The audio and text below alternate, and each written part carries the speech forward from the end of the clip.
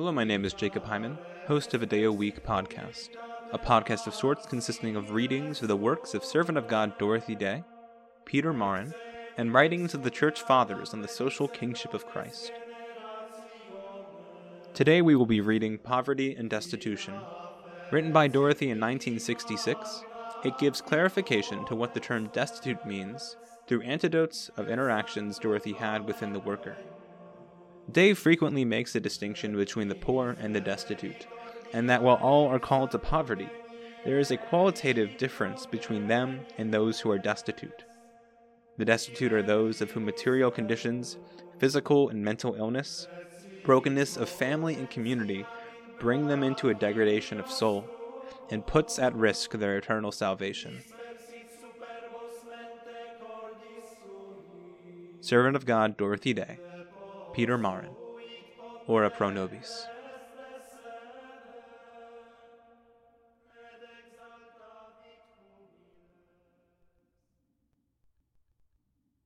Poverty and Destitution, April, 1966. Summary. Through graphic stories of guests at the worker, she distinguishes between poverty, the poor have some hope, and destitution. The destitute are ill and lonely, the hopeless ones. Also distinguishes poverty, voluntary poverty, and holy poverty. This article is about New York and its particular brand of poverty and destitution. We see enough of it, surely, around the offices of the Catholic worker, which in the last 28 years have been located successively on East 15th Street, near Avenue A, West Charles Street, near the North River, 115 Mott Street, 223 Christie Street, 39 Spring Street, and now our address is 175 Christie Street.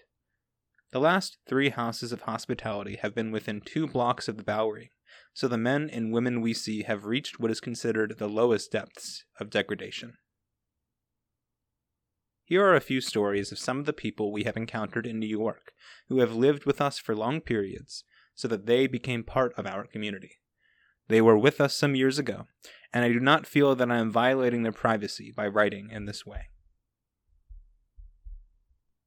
Elizabeth was a big, blousy, red-headed woman, with a good-natured face and eyes that squinted at you before long lashes.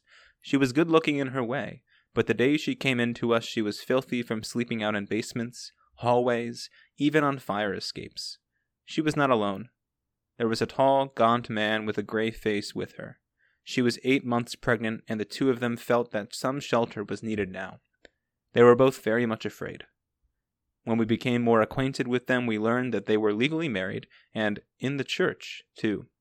Elizabeth was feeble-minded, and yet she tried to hang on to religion, and one thing she knew was that she should not be married out of the church. He was the first addict I had ever encountered, and as far as I knew, what he was taking were what they called on the Bowery goofballs. That, in combination with the kind of liquor he drank, was powerful enough to make him fall unconscious in his plate of soup when he came to eat with us. We did not have accommodations for married couples, so we took Elizabeth into the real house at Mott Street and put her husband in the front house into the 10-bed dormitory on the top floor. John Court had just come to us from Harvard, hoping to become more acquainted with the field of labor, and found himself instead helping, as he said, to run a flop house. John used to get down on his knees at night and pray. He prayed for himself and for those around him, the destitute and the poor, I suppose.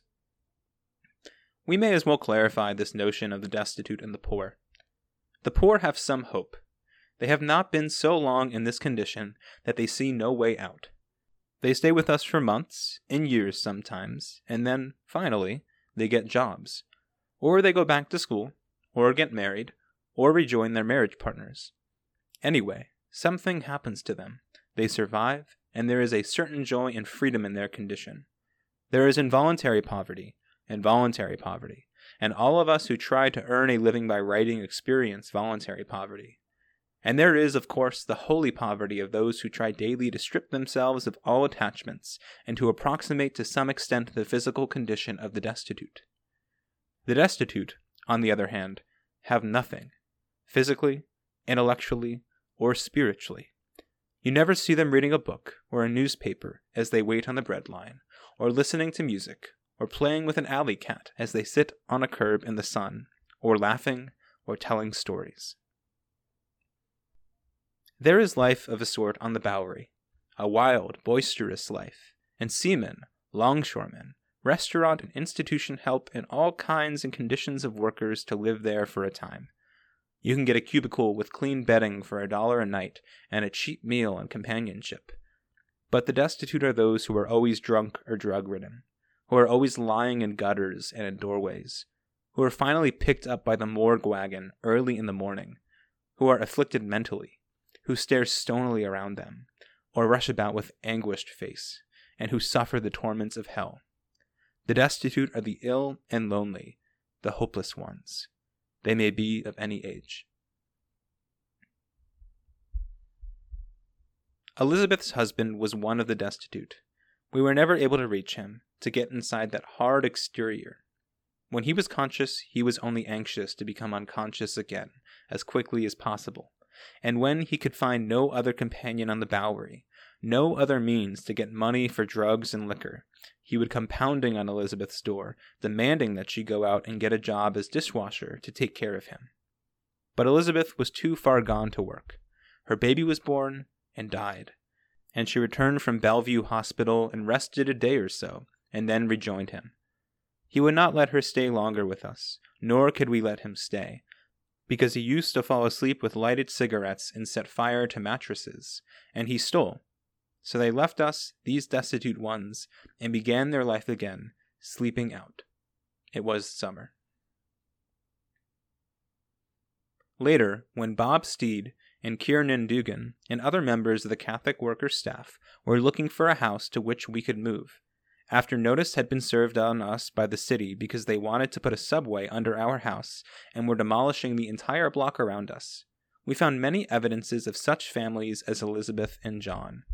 In all the empty, boarded-up houses on the Lower East Side, there were heaps of rags in corners, old mattresses dragged in, evidences of humans living like animals, like rats, in these old tenements.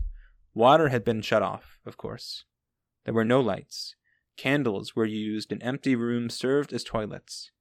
It must have been unbearably cold in winter. But they were out of the wind and the rain, the snow and sleep, these destitute ones. Before our Christie Street house was torn down, we could look into the windows of the tenement which was to one side of us, and see a Puerto Rican family which shared its homes with another family, bedding down on the floor in each of the 3 rooms. There was often screaming and fighting and sobbing and crying in these rooms. What wonder people turn to drink and dope, and the dope of television, to stupefy themselves and their children, so that they will not suffer so much. When I was in jail for refusing to take shelter in the April 1959 civil defense drill, there was a young Negro girl in the bed opposite me who claimed that the only place she could be alone was in the toilet. She had taken drugs, and later, in order to provide the money for drugs, she turned to prostitution. If such desperate measures to escape from destitution, only of course one does not escape, seem fantastic, one can only say, go live in such circumstances for a while and see. We were talking about Cecilia the other night, and how enormously she ate at the table, and how she used to take away some crusts of bread and put them, wrapped up, under her pillow at night. With rats around, this is a dangerous habit. Just yesterday, Italian Mike told me that rats were jumping on his shoulders at night as he slept. He had brought in some alley cats, but he wanted rat cages, not traps. Traps get blood on them, and the rats smell the blood and get wise and stay away. I washed them off, of course, another neighbor said.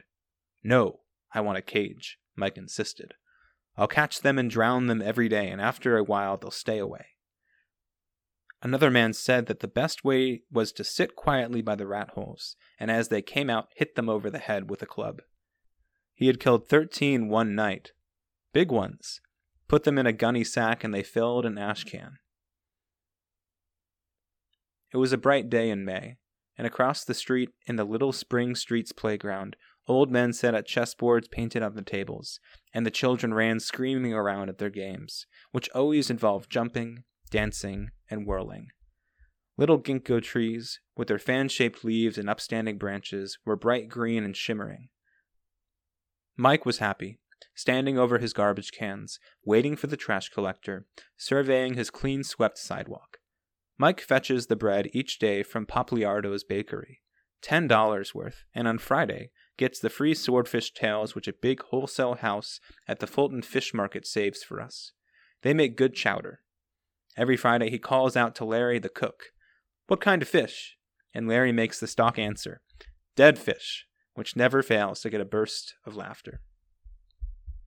Mike is public relations man as well. One hand washes the other, he explains as he sweeps off the neighbor's sidewalk. Once, when he was staying with us at the Peter Marn farm on Staten Island, he refused to come in to dinner and said, "I won't eat." John, the farmer, had taken away his hoe that morning and done the cultivating himself. I have interpolated this little sketch of Mike, one of the poor, possessing nothing, with no salary, just the clothes on his back, a bed in a rat-ridden tenement, yet one of our best workers and in general a happy man, because he loves his work. He loves to be a part of community, serving others and working for the common good. Cecilia, on the other hand, was one of the destitute. She came to us years ago because she could not live with her father, who was on welfare, because when he got his checks he would drink and try to attack her. The welfare people have no remedy for this. He was an inventor, a man of brains, talked intelligently to the welfare people. He was cooperative, in other words. Cecilia, on the other hand, was obviously defective, and when she told tales of her father's having tried to rape her, she was not taken seriously. The welfare worker would not put her on separate relief, so she came to us. She was a greasy, black-haired girl, short and stout, and wore several suits or dresses and 2 coats. She was afraid that someone would steal her clothes, so she wore them all the time. She did not trust our community any more than she did her father. She never missed meals, wandered in and out with a huge purse clutched under one arm. She probably slept with it that way, and an armload of school books. She went to night school and got good grades. She was 40 before she finally left us and was still going to school. It was the Second World War and its death of manpower that finally parted us. There was a job open at a little movie house on the Bowery for an honest cashier, and Cecilia got the job, which she held for 5 years. At our persuading, she got into a girls' shelter, where she paid weekly rent, made her own meals in the basement, and washed her own clothes. She also had a locker with a key, so she stopped wearing all her clothes at once. The simple solution had not occurred to us. Or perhaps we did not have the money for lockers then. We do now. You buy for one, and you have to buy for all. Her father had meanwhile died, and she was saving her money, she said, to buy him a tombstone. We urged her to put her money in the bank, but she would not, and sure enough, one night a purse snatcher ran off with her savings, which by then amounted to several $100s. Her screams brought the police, who caught the thief. From then on they cared for the purse, honestly, until she spent the money for the tombstone.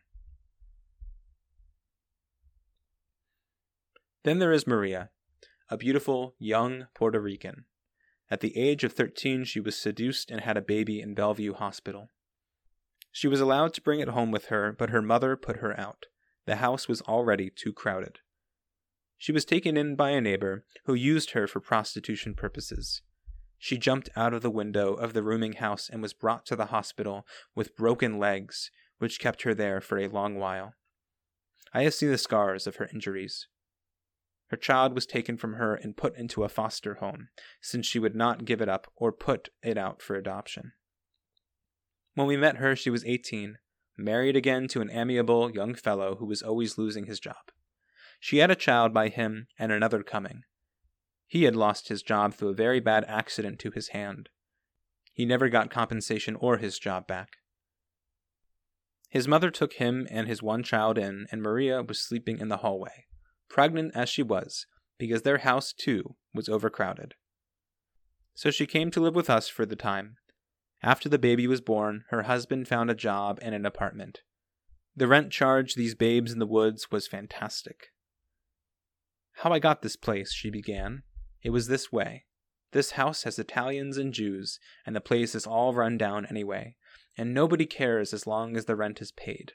So they had just as soon rent to Puerto Ricans. Each apartment is supposed to be for $28 a month, and there are 4 apartments on a floor, and 7 floors walk up. I'm lucky I'm on the 3rd floor with the kids. There was an Italian woman living in the building, and she told me about this place when I was over at Eldridge Street, and a 2-room place, and we were desperate. The water frozen in the pipes, and the toilets stopped up, and the gas and electric turned off. So we just had to move. So she said, 'There's an empty place in the house where some friends of mine moved out. And it is my furniture, and if you will buy the furniture, you can get the apartment. It will be $23 a week.' My husband was getting $35, and here we were going to have to pay $23. So we signed a paper, that was last June, and moved in. And then from June to December we paid her $23 a week, and she paid the rest for us." Maria got up from the chair by the good kitchen table and fetched a box from the kitchen shelf full of papers and odds and ends, and began sorting through them. "Here are the receipts for the statue of the Blessed Mother. You pay every week until you pay the $13.34, and it takes 25 weeks to pay. Landon Brothers, down on Chambers Street. And here are the receipts for the rent." True enough, there was the evidences of man's inhumanity to man, the exploitation of the poor by the poor, one set of immigrants exploiting the newest set of immigrants. My husband got sick in December and had to stay home from work. So then the neighbor told us we could pay $10 a week to her, and the rent $28 to the super, so that is what we have been doing. In the front room, which had 2 windows looking out on the street, there was a dresser and 2 overstuffed chairs. There had been plastic curtains and a davenport which had since fallen apart and had been replaced by a smaller one which a neighbor had given her. There was a crib which Maria herself had bought at a second-hand store, and in the kitchen an old-fashioned icebox. There are still coal and ice men in cellars all over the east side, carrying heavy loads of ice and coal up steep tenement houses' steps. Our Mike had done just such work, and supported his fathers and sisters until his fathers died and his sisters married. The stove in the kitchen was a combination coal and gas stove, but the gas had been turned off, and the coal stove had holes in it, and the pipe which led to the chimney had rusted apart. I didn't look into the 2 bedrooms, but I knew that the older boy slept in one and the other family had the other. Another evictee, jobless, the destitute being helped by the poor. Or perhaps the poor being taken in by the poor, as between the 2 of them they were able to raise some food to feed the hungry mouths. The toilets were in the hall, which smelled of cats and rats and toilets, a most familiar tenement house odor. Windows in the kitchen and bedrooms looked out on an air shaft and other windows, and only by peering out and straining one's neck to look up 4 more flights was it possible to see the sky. The back bedroom was just the kind of place I had lived in when I went to work for the New York Call during World War I. I paid $5 a month, and I had a phonograph on which I had paid $1 down and $1 a month, and the bed was warm, with a sheet cover feather bed, and there was a good smell of cooking from the kitchen. The tailor and his wife and 3 children lived in the other rooms, and there was always work, and the gas had never been turned off. But there was no fire to cook by, and according to the Arabs, fire is twice bread. The poor can live in such places and have some measure of comfort, but the destitute are dogged on every side by ill health, unemployment, accident, and hunger. I sat there for a while with Maria at her kitchen table, pondering over the slips before me, wondering how we could help her out of this slough. For 7 months she had been paid $93 a month, rent and furniture payment. Since then she had paid $40 a month to the avaricious widow and $28 to the landlord, $68 in all, instead of $93. That had been a generous reduction indeed. I frowned over the arithmetic before me. The furniture looked quite good when we moved in. Maria tried to apologize for having been taken in. It looked wonderful. You can't imagine how good it looked. and there was still a year and 3 months to pay on it. Over $1,000 for junk, and nothing left of it by the time it was paid for. The gas and electric bills were $38.64, and had to be paid before the utilities could be turned on again. It is very expensive to be poor, a friend says. When we finally got this mess straightened out for them, Maria's husband job sufficed to keep them. Maria never comes to us except when she is in real need, and then a few dollars helps her out. There is always someone in the office who chips in to help if we are short. There are always clothes coming in for children. Her household furnishings are certainly not of the best, and we sleep on mattresses on the floor because the wages of Francisco are not enough for furniture. Like most hospital workers, he has no more than $30 a week take-home pay, and that has to support Maria and 4 children. Here is poverty, but not unhappiness. There are schools for the children, and free medical care for the family, and all the little comforts and luxuries which spill over in a big city. One of our staff furnished her first home after marriage with the bits of furniture which are put out, even in the slum areas, to be carted away by the garbage disposal men. But another story of utter horror and tragedy gives some indication of the destitution of a new people like the Puerto Ricans coming into the city and living on starvation wages in noisy slums. It happened about a mile away from us. Pilar could speak no English. She was a violently emotional young woman, not too attractive, and was always getting into fights and arguments. One day she went to a tavern to make a telephone call to find out if her 2 older children had arrived at the agency, which was to take them to camp for a few weeks. The telephone was defective. She lost her dime, had no other, and began to make a scene with the bartender, which included screams and kickings and led to police action. The officer's arrival meant terror for Pilar, who was dragged hysterical into a police car and taken away to the psychiatric ward at Bellevue, where her behavior was such that she was given heavy sedation. Evidently, no one on the ward spoke Spanish, and she could not make herself understood. The next few days were an utter horror for her, leading only to more hysteria. It was only when a relief worker who had Pilar on her caseload came and pushed in the unlocked door on the little 1-room apartment that 2 infants were found dead in their cribs of starvation and thirst. If the children ever wailed, their voices were feeble, and cannot have been heard above the din of traffic and radio and television. Ah, the pain, the anguish, the sin and despair, the remorse at not living as one knows one should live, as a human being should live, fully and abundantly. The poor feel guilty too. It has been dinned into them so often that here we have a land of opportunity, of equality, of abundance. What is wrong with them that they cannot get out of the morass, they wonder.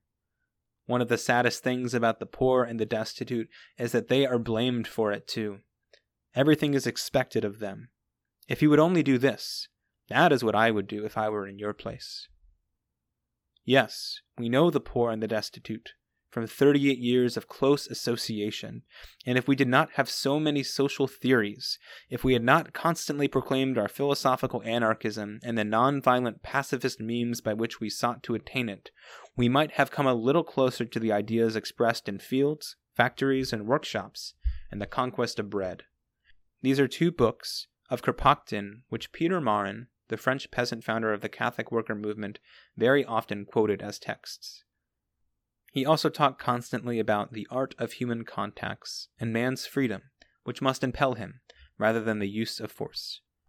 And because Peter Marin was a saint as well as a social thinker, we keep to his program, which we feel is fundamentally sound and holy.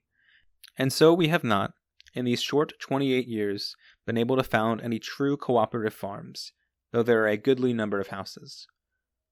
Perhaps if we had stopped talking about our principles of personal responsibility, which do not allow us to take state aid or endowments from foundations, which we consider money stolen from the worker and the poor, we might have been able to accomplish more. To make the rich poor and the poor holy, that is, whole men, that is what the late Eric Gill, artist-philosopher, said should be our aim. It is a lifetime work. Meanwhile, we are free. and freedom is an inestimable treasure.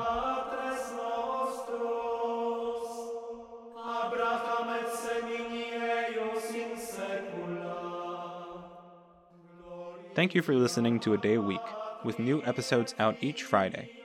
A Day a Week podcast is a podcast of the Tradistae Catholic Social Action Network, an organizing hub for direct and strategic action and faithful and orthodox support of Catholic social teaching.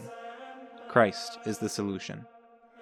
Please reach out through the Podbean or DM me on Twitter to recommend essays of Day and Marin that you would like recorded. Thank you all, and remain in Christ's peace. Pax et bonum.